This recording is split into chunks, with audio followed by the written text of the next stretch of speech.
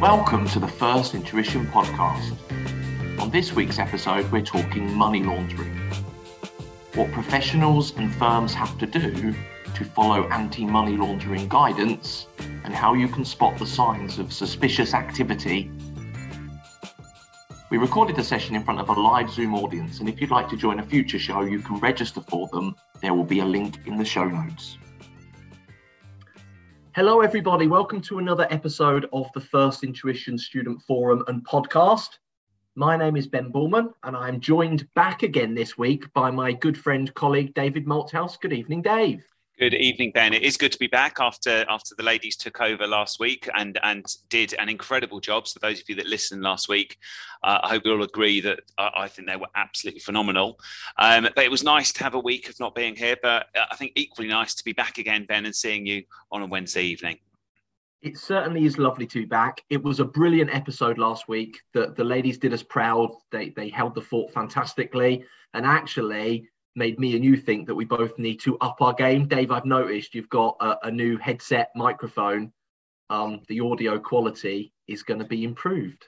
Well, I hope so. Jess, who was on the podcast last week, had almost professional-looking sound equipment surrounding her, and you can tell the difference with her audio compared to the thing we have. But I'm actually in my outdoor office right now, and it's a bit echoey. Hence, I've got the microphone on to hopefully cut some of that echo out. So, how's your week been? Well, actually, it's a fortnight retrospectively now, but how's the last few days been going for you, mate? Yeah, not too bad. I may have mentioned it last time. I may not have done though, but I coach my kids or my son's hockey team, and they were Essex champions a couple of weeks ago, which was very exciting in our household. They beat the best of Essex and came out number one. And this weekend we head to the north of this region, to Kings Lynn, to compete in the regional championships to see who's the best in the east of England, with one place at stake in the national final. So one step away from nationals. So we'll see how that goes. As I mentioned to you off air, we have got an issue with a goalkeeper with COVID at the moment, which is causing us a couple of headaches, but very much looking forward to this Sunday, which is up in your neck of the woods, Ben, so you can give me a bit of intel about what the pitch is like and the conditions are like up there. You're coming up to Norfolk, and I wish you and the team really, really well. Hopefully the goalkeeper situation will be rectified before you play your first match on Sunday, and good luck. Cheers, Ben. Yeah, very much looking forward to it. And what's been going on in your world, Ben? I've had a really busy week so far, and it's been really lovely. I have been out and about doing a bit of a tour of our offices in East Anglia. So I've been down to see you in Chelmsford since I think we last did a forum together. So that was nice. That was nearly 2 weeks ago, wasn't it? It was. Yeah. It was. And we had lunch together. I was up in our Norwich office on Monday. I'm very excited. As we're recording this, tomorrow is Thursday night, and we've got our office opening launch party for the new Norwich office that I'm going back to Norwich tomorrow. Yesterday, I was over in Peterborough, got the chance to go into a client's premises and meet 5 students that are at various different stages of their studies to give them some help, support and advice. And on Friday this week, I'm back in Cambridge. So I'm doing a real roadshow of East Anglia.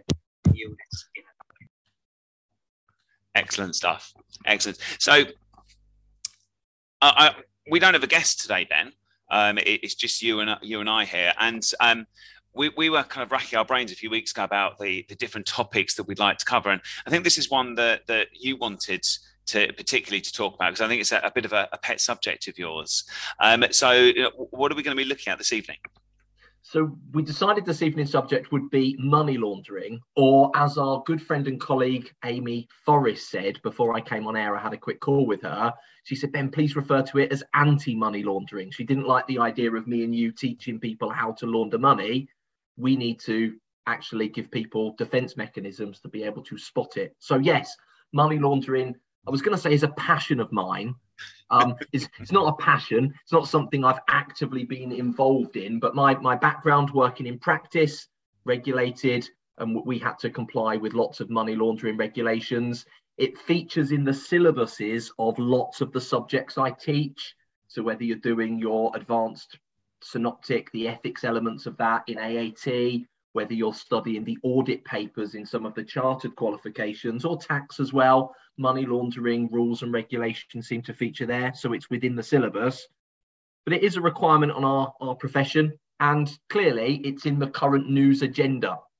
We hear lots about it reported on the news, on the TV, thinking about the sources of funds, particularly money coming into the country. So I thought this would be an opportune time and a nice subject to talk about. Excellent. And I think when you say the kind of anti-money laundering, you're absolutely right. Our role as accountants, as finance professionals, should be to identify if there is money laundering taking place, and do what we can to raise it to the attention of the authorities. But I always think that to catch a criminal, sometimes you need to think a bit like a criminal. And I think understanding how money laundering can take place, understanding what money laundering is, understanding the processes of money laundering, I think they're really important before you can even think about how do I spot what money laundering is. Because if we just came on and said, oh, you need to look for X, Y, Z, it would be, oh, here's my checklist, 1, 2, 3, check, no money laundering here. But I think, as we're all aware, that criminal activities evolve over time, change over time, and that there are new techniques that are used to try and cover your tracks and try and not draw the authorities' attention to your activities. So I do spend a lot of time thinking about how money laundering operates. It's something that makes great TV as well. I've been watching programs on TV, and just every gangster movie will feature money laundering in some way. I love that episode of Breaking Bad where they talk about money laundering for pretty much an entire episode and explain what it is. And for me, that's one of the best lessons in money laundering that there is out there. I'm watching a series at the moment called The Ozark, or The Ozarks, one of the two. And that's a TV series that's based around a guy that's trying to launder amounts of money for drug cartels. I'm utterly fascinated with what they do, because I'm looking at it from the perspective of, right, what phase of money laundering is that? What are they trying to achieve by what they're doing there? And it's really, really good just to see kind of, and there's loads of really good research on how money laundering can work in those massive criminal organizations. And let's be honest, it's slightly more fun, and certainly on a television perspective, more entertaining to think about it from that perspective than some of the compliance side. The two do go hand in hand, and that's exactly how I would approach it in the classroom. I would encourage the class to first of all think like a money launderer. Mm-hmm. What could we do? Should we do a little exercise now, Dave? I was just going to say, Ben, someone's mentioned the former drugs kingpin Pablo Escobar in the chat, and I know that there is, and I mentioned this TV series, the Netflix series Narcos, but there is actually a book that's written by Pablo Escobar's brother called The Accountant Story, because I believe he kept the books or the shadow books, or whatever they're called, for the entire Median drug cartel. And there are some stories in that book that you just would not believe. Okay, I think just in terms of, it was something that they spent thousands of pounds every month on elastic bands to put around bundles of notes, and the amount of money that they're spending on elastic bands to put around bundles of notes is more than most people earn. It's just absolutely crazy amounts of money they deal with, but yeah, really, really fascinating. Obviously, spoiler alert there if anyone is watching it's quite old news now. It doesn't end too well for Pablo Escobar in the end, so it's quite nice that they it got to that empire. Someone's actually putting there, they literally buried the cash, and they're right, they buried like large amounts of cash, because one of the reasons for that is because when they stored it in a warehouse, they had so much illegally gotten cash that rats would get in and eat through the money, and they couldn't do anything about it. So they ended up having to bury cash underground to try and protect it so that they could actually do something with it later.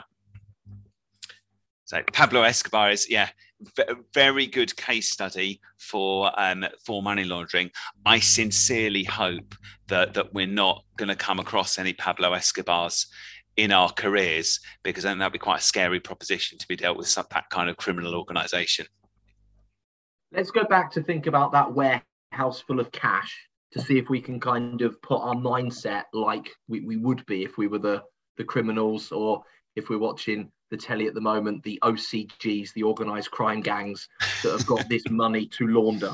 So the crime's been committed initially, and we are in holding of the proceeds of crime is the official term. So let's play a game, Dave. Let's imagine you have got £10 million sitting in cash that you have just got from a crime. Doesn't matter what crime has been committed. You might have sold drugs, you might have sold something illegal, but you've got £10 million sitting in cash. What are you going to think of doing with it? Well, the first thing, got 10 million quid. I'd be thinking that is enough money to set me up for life. Okay, I could pretty much do all the things that I want to do. So I'm really happy at the moment. I've got £10 million. Now, first thing that I do is first thing I would do is I'd say, well, I buy myself, the house that I want to live in for the rest of my days. So let's take 2 million of that £10 million, and I'm going to buy a £2 million house. It's going to have nice grounds, really big enough for my family to live in, big enough for me to see out the rest of my life. I wouldn't ever need to worry about moving. It'll be mortgage free because I've got the money. So first £2 million, I'm going to buy a house. Is that right? Well, it's a nice thought, and clearly, if you've got the proceeds of crime, you're going to want to live in a mansion. I do. But our issue is you've got 10 million in cash. So how are you proposing you are going to pay for the 2 million house that you've identified in a nice part of Essex? Well, I've got £2 million worth of cash. Can't I just go to the estate agent, say, I'd like to buy the house for £2 million, and then just hand over £2 million worth of cash? Unfortunately not, or you would certainly hope that no one would accept that significant sum in cash without going through some processes to check its source or to check your identity to justify where the money has come from. So the days of walking into anywhere with a big bag of cash and trying to pay for something, sadly, are gone. So nice try, mate, but you can't get the house by paying for it in cash. Okay, so you're saying that with that £10 million in cash, I'm not allowed to buy a property because there are too many restrictions on buying houses for cash? In theory, yeah. Solicitors, estate agents all come within the umbrella of the Proceeds of Crime Act and should have their own compliance processes to identify the sources of funds that are being used to buy the property. And I really should know that because having bought a house, I had to go through a solicitor because you have to have a formal legally written contract in place in order to complete on buying a house, and it's got to be signed off by a solicitor. And the solicitor did ask me the question, where did you get the money from? And I had to say, I'm borrowing it from a bank. And then they wanted to see evidence that I was getting it from a bank to check that it was legitimately sourced cash. And I think if I'd have just said, I've just got a suitcase of cash here, I think they probably would have reported me. So I think you're right. Buying a house is out of the question. So I've still got 10 million though. Living in my current house, need to still make the mortgage payments, but we'll maybe come to that later. So next thing, what about a nice car? So nice car? Yeah. So the aspiration of many criminals, a nice car. Again, where are you going to go and buy the car? Well, I know where there is a really nice Ferrari dealership. I'm more than happy to pop down there and, I'll just take a load of cash with me and say, I'm here to buy a Ferrari. Here's the cash. Where do I sign? Unfortunately, again, any of those reputable dealerships or auction houses, so if you went to an auction to buy a vehicle, they would all also have to comply with the money laundering regulations and not just accept significant sums of cash without going through the due checks and balances. So you're saying that the Ferrari garage won't take my money? Yeah, I'm saying a reputable Ferrari garage that is upholding of the law would not take the money in cash without asking the questions. Okay, and that I'm guessing would probably be most new Ferrari garages. I would imagine so, yeah. To get a Ferrari dealership, there's probably... What about like a Porsche? Could I get a Porsche? Unfortunately not. Mercedes? I think we will stop there before we list Right. the Okay. mark of car that we can go I was through. just wondering if there was a level, but no, you're absolutely right. Having worked with people in the motor trade before, I know that there's a de minimis level of cash that they're allowed to accept, and I don't think it's more than a few £100s before they have to ask those questions, or it's got to come from a legitimate UK bank account. I would imagine if you're paying the kind of money that you're paying for a Ferrari, then they might want to get a source of funds as well in terms of where these funds actually come from. But you're absolutely right. Buying a new car now. There's nothing to stop you buying, say, a second-hand car. So, I could get that, that second-hand Passat that is, 15 years old that I'm buying from the classified ads, and they'll probably accept cash. So, there are some cars that I could get. So I get a 15-year-old car that's got serious miles on the clock that is going to cause me lots of mechanical issues with some of my £10 million. So I've still got most of my £10 million. It seems to me, Ben, that the biggest challenge is that this money is not sitting in a nice bank account, having come from a legitimate source. And I guess that's the challenge that we've got. So I guess I could spend it doing my weekly shopping. It's going to take an awful lot of weekly shopping to get through your 10 million. Should see what my kids eat on a weekly basis. I reckon we could make a dent in it. You're right, and it's. I think that a lot of people get blinded by I've got this stack of cash, and when it comes down to it, yeah, you can get your weekly shopping.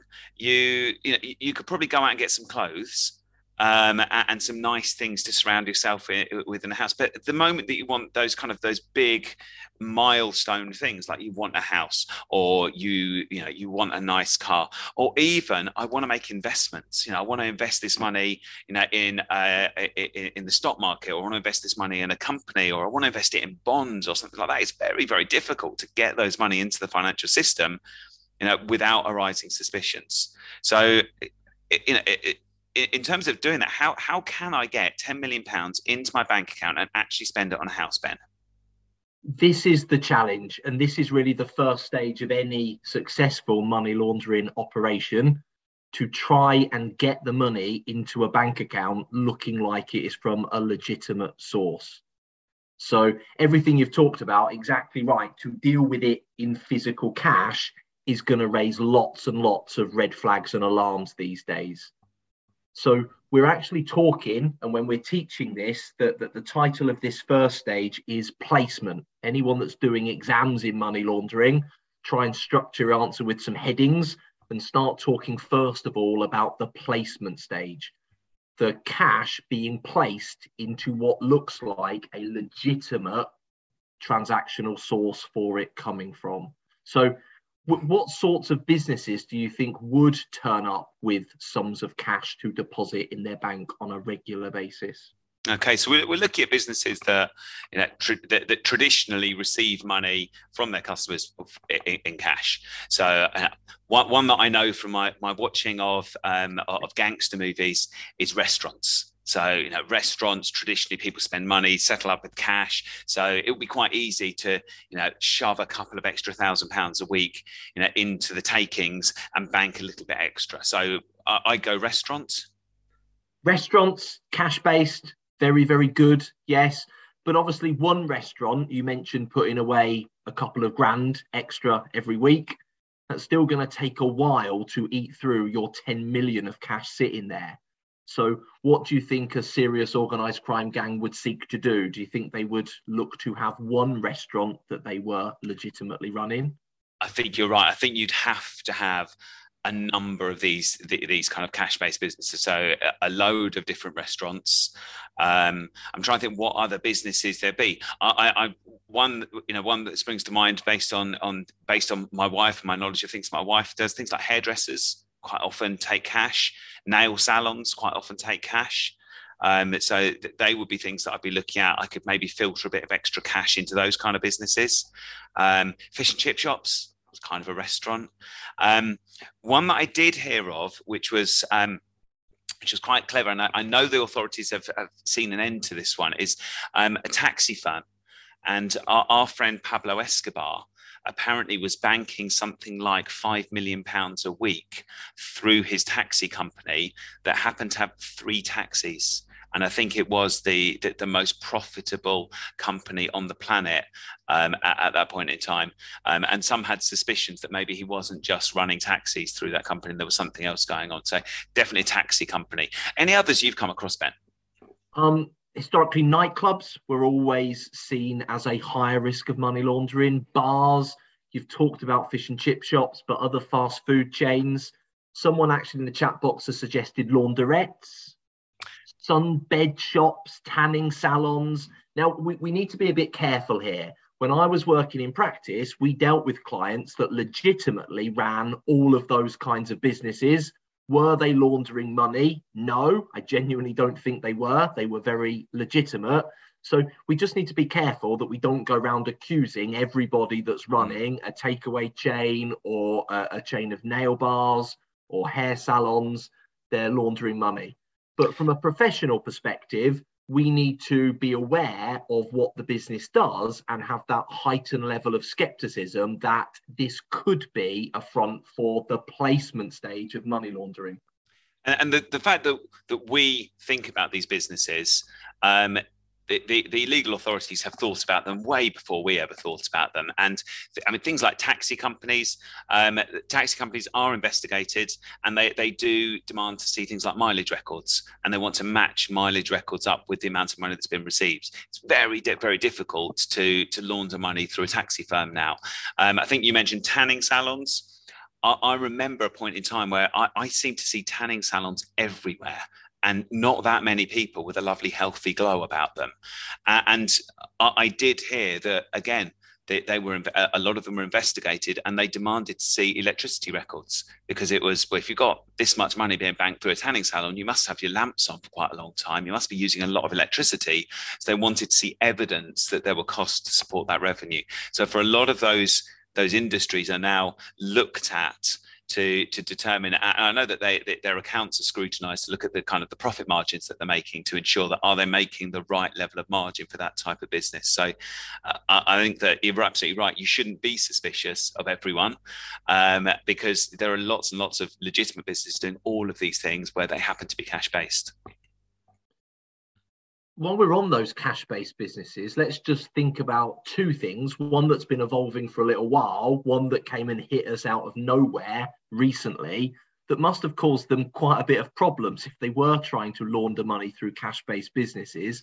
Dave, what do you think the challenges for those businesses have been with regards to the amount of cash that they're taking recently? So are you talking about the impact of COVID on the money laundering trade? I'm thinking COVID-1, when legally they weren't allowed to be open, but they were probably still trying to launder illegal money. That's going to arouse suspicions, isn't it? If you were in a sector that legally wasn't allowed to open for parts of the last couple of years because of lockdown, that's caused you a bit of a problem and might arouse suspicion if your takings haven't seen a deterioration in line with the expectation for other businesses. I guess the other one, I was in Cambridge at the weekend and got a taxi, and maybe I just haven't been out for a while, but was really, really pleased when the taxi driver said, "Oh, don't worry about me stopping at a cash point for you. I now take contactless card." And so I guess the emergence of contactless has reduced the amount of cash, and therefore makes it even more suspicious if these businesses are claiming they are taking more cash than ever. I completely agree. One of the things that I talked about when COVID started, and we kind of 3-4 months into lockdown, is this must be absolute hell on earth for money launderers, because the businesses that you would traditionally think about laundering money through are no longer open to them. And I'm assuming that illegal activity still continued during the COVID period, and as a result, it must have presented its own unique challenges. Likewise with your with kind of contactless payment, it does make me wonder, if drug dealers are now carrying around card reading machines or things like that to actually receive money through someone's card rather than via cash. But not being in the industry, I wouldn't really know how those things are dealt with nowadays. Yeah, I think we'll possibly avoid that one before you tempt us to go and do some real-time research. we won't go and do that. One other thing to talk about, we're still at this placement stage, and I've seen a couple of messages in the chat box where people have flagged this. a concept of smurfing. I don't know if you've come across this before, Dave, but smurfing, think about the little blue cartoon characters that you remember from your childhood watching, or the more recent films that you might have watched with the family. It's a concept of having lots of these smurfs around. And this has been another way that crime gangs have tried to place their cash in what seems legitimately, by going to lots of people, and they tend to pick on younger people, possibly more vulnerable people, and say, you've got a bank account, would you just deposit this amount of cash for me? And they will do it in smaller amounts that won't arouse necessarily suspicion, because, oh, where did you get the money? Oh, my gran gave me some money for my birthday, that's why I'm paying it in. But if you can imagine getting 1,000 people to each pay in £100 to their account, you can launder quite a bit of money. Now, these crime gangs are not giving that money away to these vulnerable young people. What they're then going to do is forcefully demand that money is transferred back to them.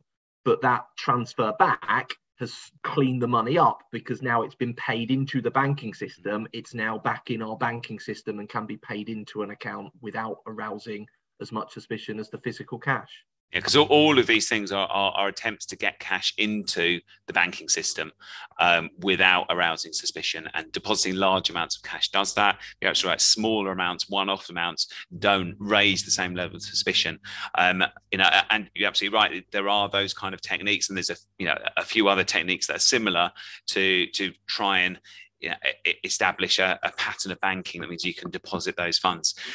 I guess the problem with those things are that if you are carrying out ongoing criminal activities and you've got a constant level of cash flow coming into your illegal activities, then those people are going to have to start to deposit on a regular basis, which then in itself is going to become a suspicious activity and lodge inspection by the banking sector or the bank they're involved in, and therefore thereafter the authorities.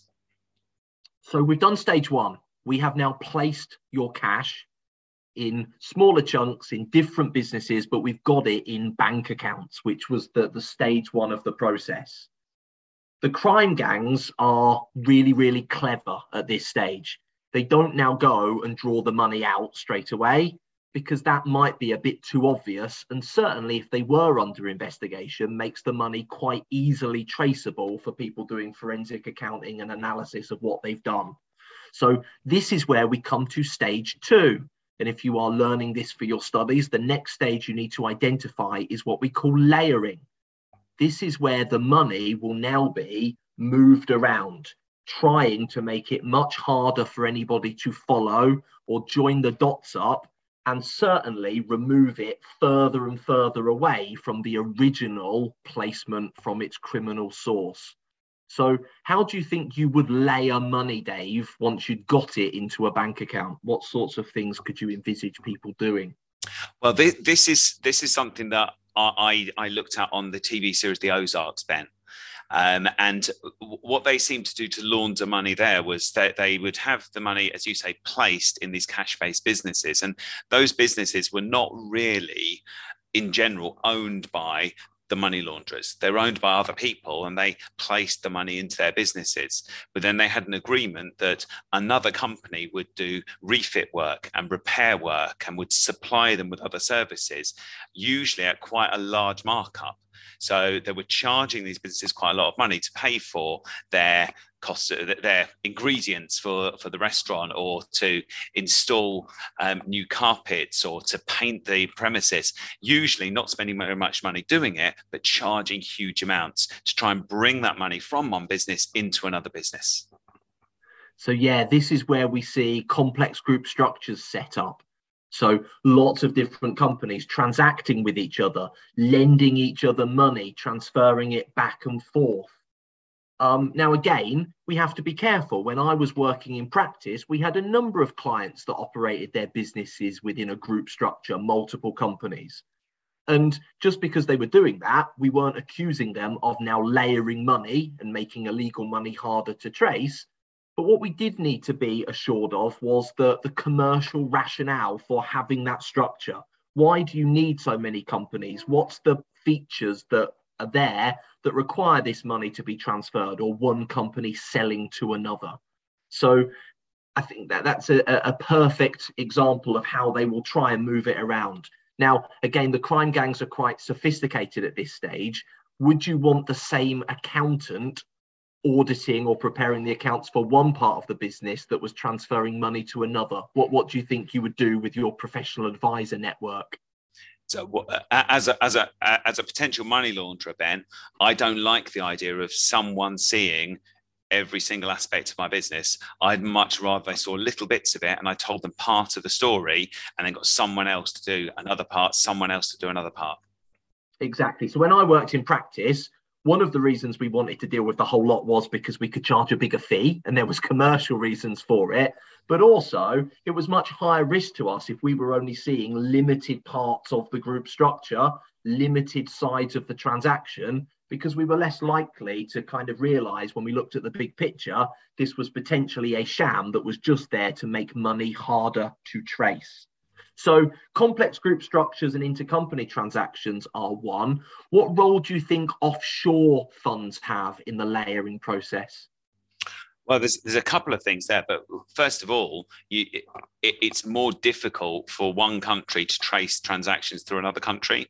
So if I can bring things into offshore to one country, to another country, then come back to the UK, it can appear to be legitimate from the UK end, and you don't see all the things that are going elsewhere. So it's far easier to kind of blur the lines as to where that money's come from.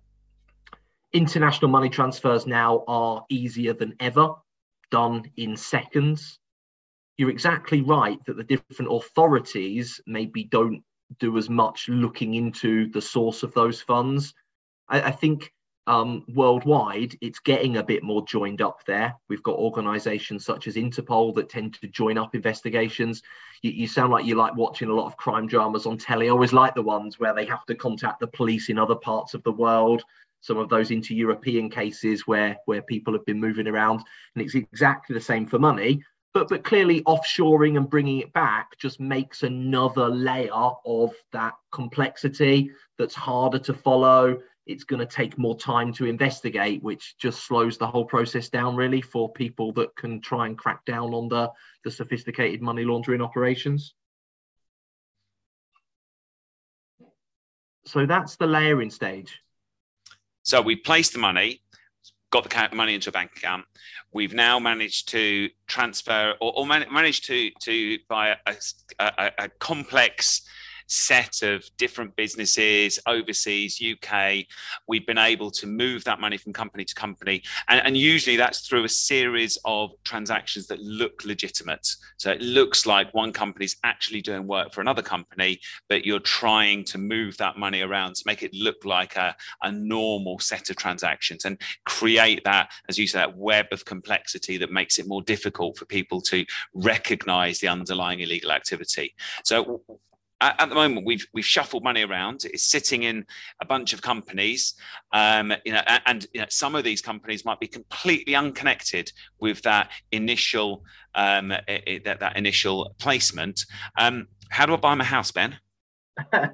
We're at the final stage of the process, Dave. The bit that you've been waiting for to get your hands on that 2 million mansion, the Ferrari you wanted. Yep. I've always thought of you as a racehorse owner at some point in your life, Dave. So maybe we're going to go and buy a racehorse as well.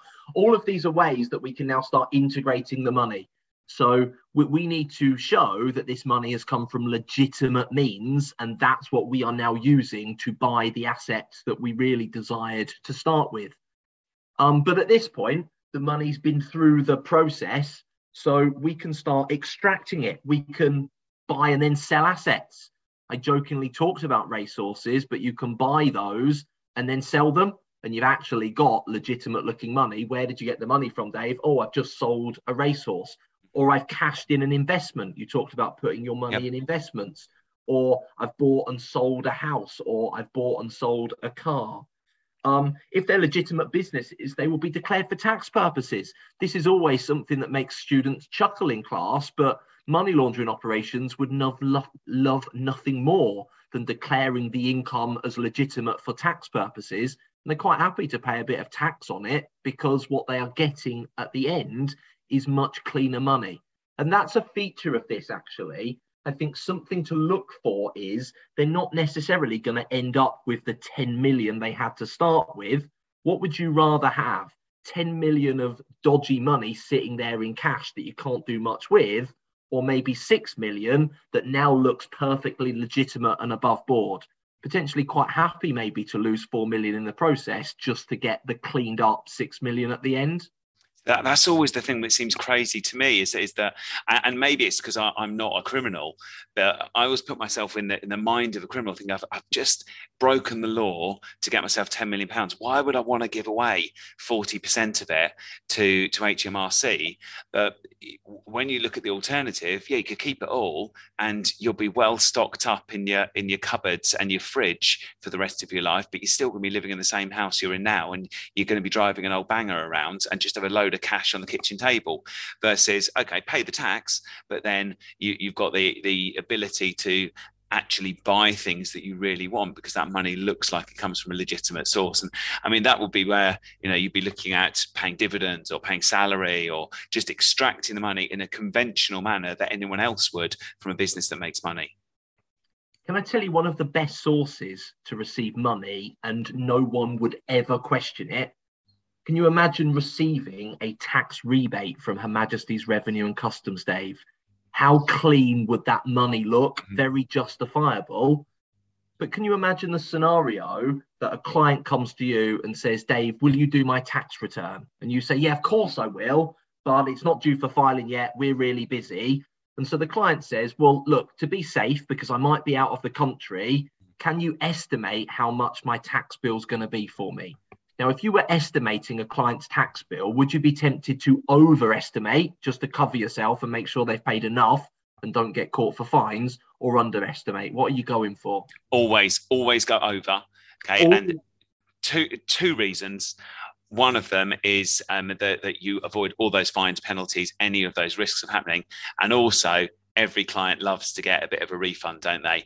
And it makes them feel good when they get them. And then they say, oh, actually, you overpaid a bit. We've got you a refund. And I particularly, if I'm using you to launder money, would want you to massively overestimate. So let's imagine you come back to me and said, look, Ben, I think 50,000 is what you might be looking for your tax. Why don't you pay it to HMRC now, just in case you are out of the country when it's due for payment? And I go back to you and say, Dave, 50 grand sounds good, but actually I've got the money sitting here. Why don't I pay 100,000 on account just to cover us, because you haven't done my calculations yet. And we need to just make sure I don't get clobbered for that non-payment fine. So I pay 100,000. In 3 months' time, you get round to doing my tax return, filing it at the deadline, then you actually declare that my tax liability was only 40,000. You successfully overestimated. So Her Majesty's Revenue and Customs now think I owed them 30,000, but I paid them 100,000 on account. What do you think I'm now going to receive from them? You're going to get a lovely refund from the revenue, aren't you?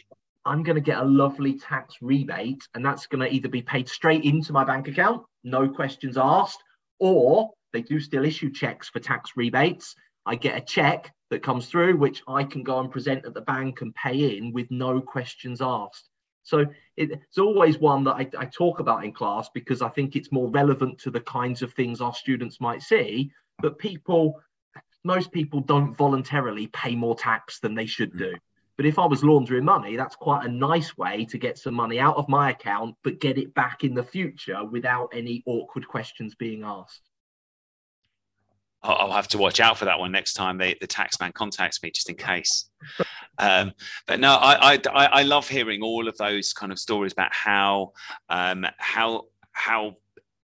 criminal gangs have attempted to launder money. And the great thing is, Ben, the fact that we know about them, it means that they were caught and that people have been caught and people are aware of them. And those opportunities are no longer open to those criminal gangs. But I guess, we've got a few minutes left, Ben, before we finish that. And I just wanted to kind of ask you what you thought. Do you think this is an issue in the UK? Is this something that we should be aware of, or is it something that is just the domain of movies and TV series and doesn't really happen? Good question, mate. And I think there is potentially a bit of a naive thought that, oh, but this won't happen in the UK. When you think about big criminal gangs, drug cartels, you maybe think about South America or Asia or other parts of the world. Actually, I did a bit of fact finding last night. It's estimated that on an annual basis, £90 billion of illegal money passes through the United Kingdom every year. So on an annual basis, £90 billion of illegal money flows through the UK. That would get me such a nice house. It would. It is a significant. 90 billion is hard to visualize.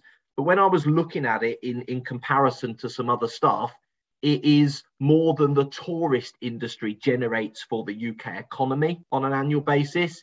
It's almost as much money as generated by agriculture in the UK, and that's always been one of our major sources of income. So we are not talking about an insignificant amount of money.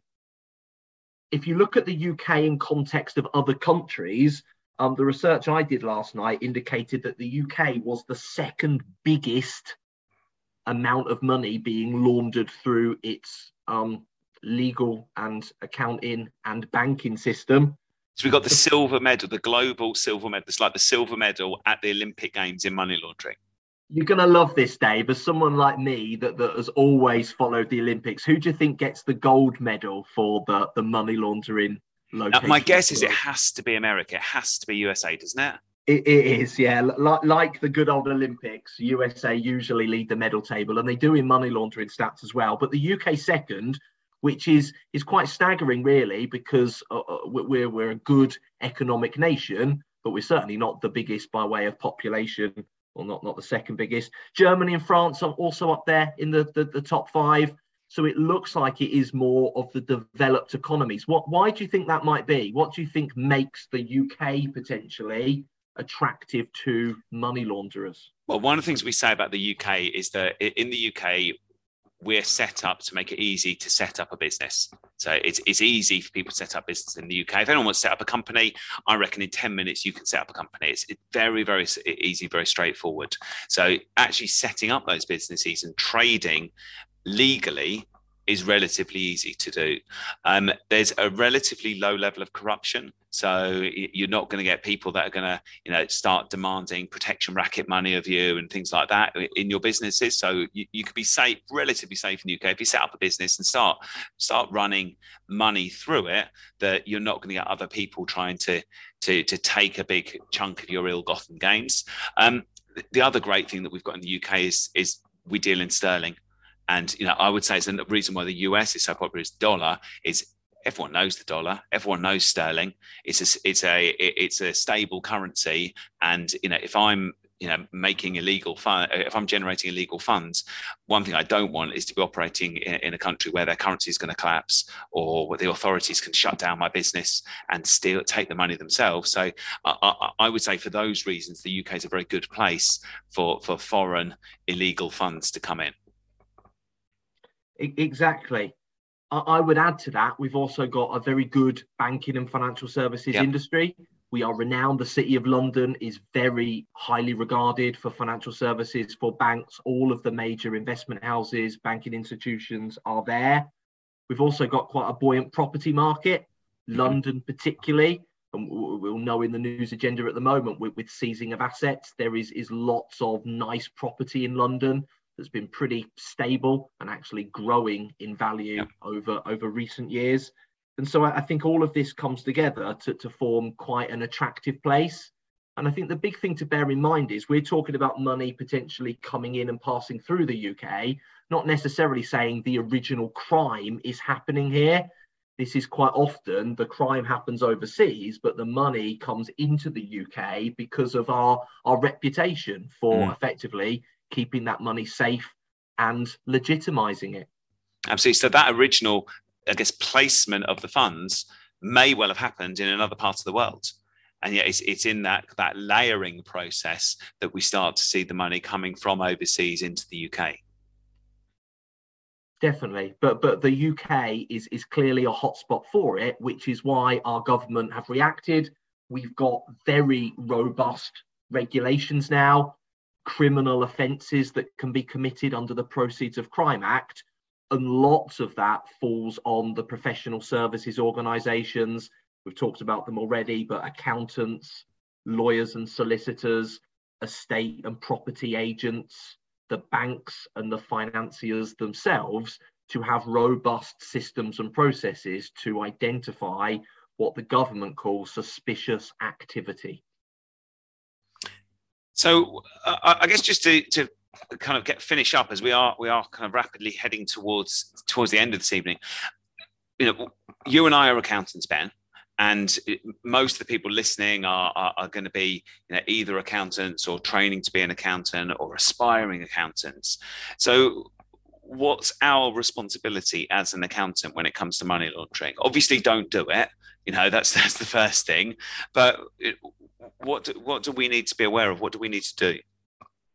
Yeah, good question, Dave. And you're right to say the first thing is don't actively involve yourself in money laundering. But I guess if that's a path you're going to take, no matter what me and Dave say, it's probably not going to change your view. So that's the first step. And clearly that would be a legal activity, you actively helping people to do the money laundering.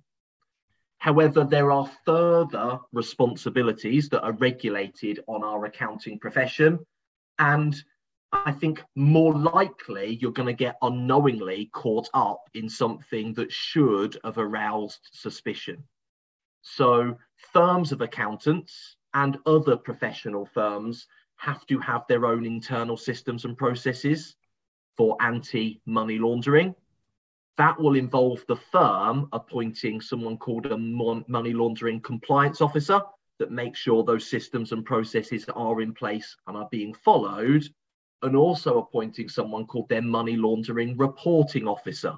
And it's that person, senior within the organization, respected and taken very seriously, that you would go to if you worked for that firm to report a suspicion of money laundering that you would come across in your day-to-day activities. That person then takes the responsibility of filing a report, something we called a SAR, a suspicious activity report, with the government, the National Crime Agency, so they can go and investigate it. Now that opens up a couple of further responsibilities on us. The first one, and this is a really good tip for anyone doing an exam question in money laundering, please mention the term and concept of tipping off. Dave, have you come across the concept of tipping off before? I have, Ben, and this is where you are alerting someone that you have a suspicion, and effectively tipping them off. Oh, look, we found something. You better watch out. And apparently we shouldn't do it. Is that right, Ben? Apparently we should. Why don't you think we should go and tell someone we're in the process of reporting them for a suspicion of money laundering? Well, I mean, that's a bit like saying to someone that, I think you might have murdered someone. Just go and clean your house out to make sure there's no forensic evidence before I send the police round. It gives the opportunity to maybe scarper or to try and hide evidence. So, I can't see why you would, if you think someone is doing something suspicious, why you would even think about tipping them off, because it gives people the opportunity to cover it up. I don't watch soap operas anymore, but it's what I refer to in class as the drum duff-duffs of EastEnders. If you can imagine, at the end of EastEnders, when I used to watch it, it always finished in something quite dramatic. Might involve someone getting petrol out, dousing their office with petrol and about to strike a match. Mm-hmm. That might be one of the reactions. If you've tipped them off, they're going to be investigated for money laundering. It might mean they are fleeing the country. So we might see them going through the terminal at Heathrow, getting on the next plane to another country to avoid arrest. It might mean they actually physically attack you to prevent you from making that claim. So yes, tipping off is something to be taken seriously. It in itself is an illegal action. So you would face an investigation and potential prosecution if they believed you had tipped off someone and therefore somehow prevented a full and thorough investigation. So that's another responsibility. The other one we've got as firms and as businesses dealing with clients is to really go through proper customer due diligence, know your clients. Very similar to, you will have experienced this if you've gone into a bank to open an account or get a credit card. No different for firms of accountants when they are taking on new clients or ownership changes within their client base. They need to get evidence of the owners, and that means going right to the top of the official owners at the top of the group structure. They need photographic ID. They need identity of an address, so some kind of utility bill. And they also need to understand what the business does. Going back to those suspicions of the placement, what does this business do? What do their takings look like compared to our expectation? And having that skeptical mind.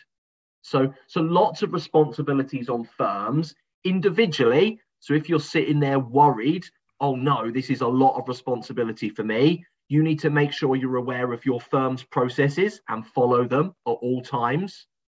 If you work for a business that's not regulated, so let's imagine you don't work for a firm of accountants, but let's imagine you work in the finance office of a trading business. You might work in a school, for example, in the finance office. If you have got any suspicion of money laundering, you personally can go and file one of those SAR reports. It's quite easy, actually. If you Google UK National Crime Agency SAR, you will find an online form that you can fill in. You have to give details of who you suspect, where it's happening, so the actual location, and a rough kind of view of what might be going on. Now, again, you need to take that responsibility seriously, and it's something that does feature in the exam syllabuses as well. The examiners would like you saying we would need to make sure a suspicious activity report, a SAR, was filed. Excellent stuff. So I think then we've reached, as we so often do on these Wednesdays, we've reached that point where we've hit our 7 o'clock 7 o'clock limit, and we're going to need to say goodbye.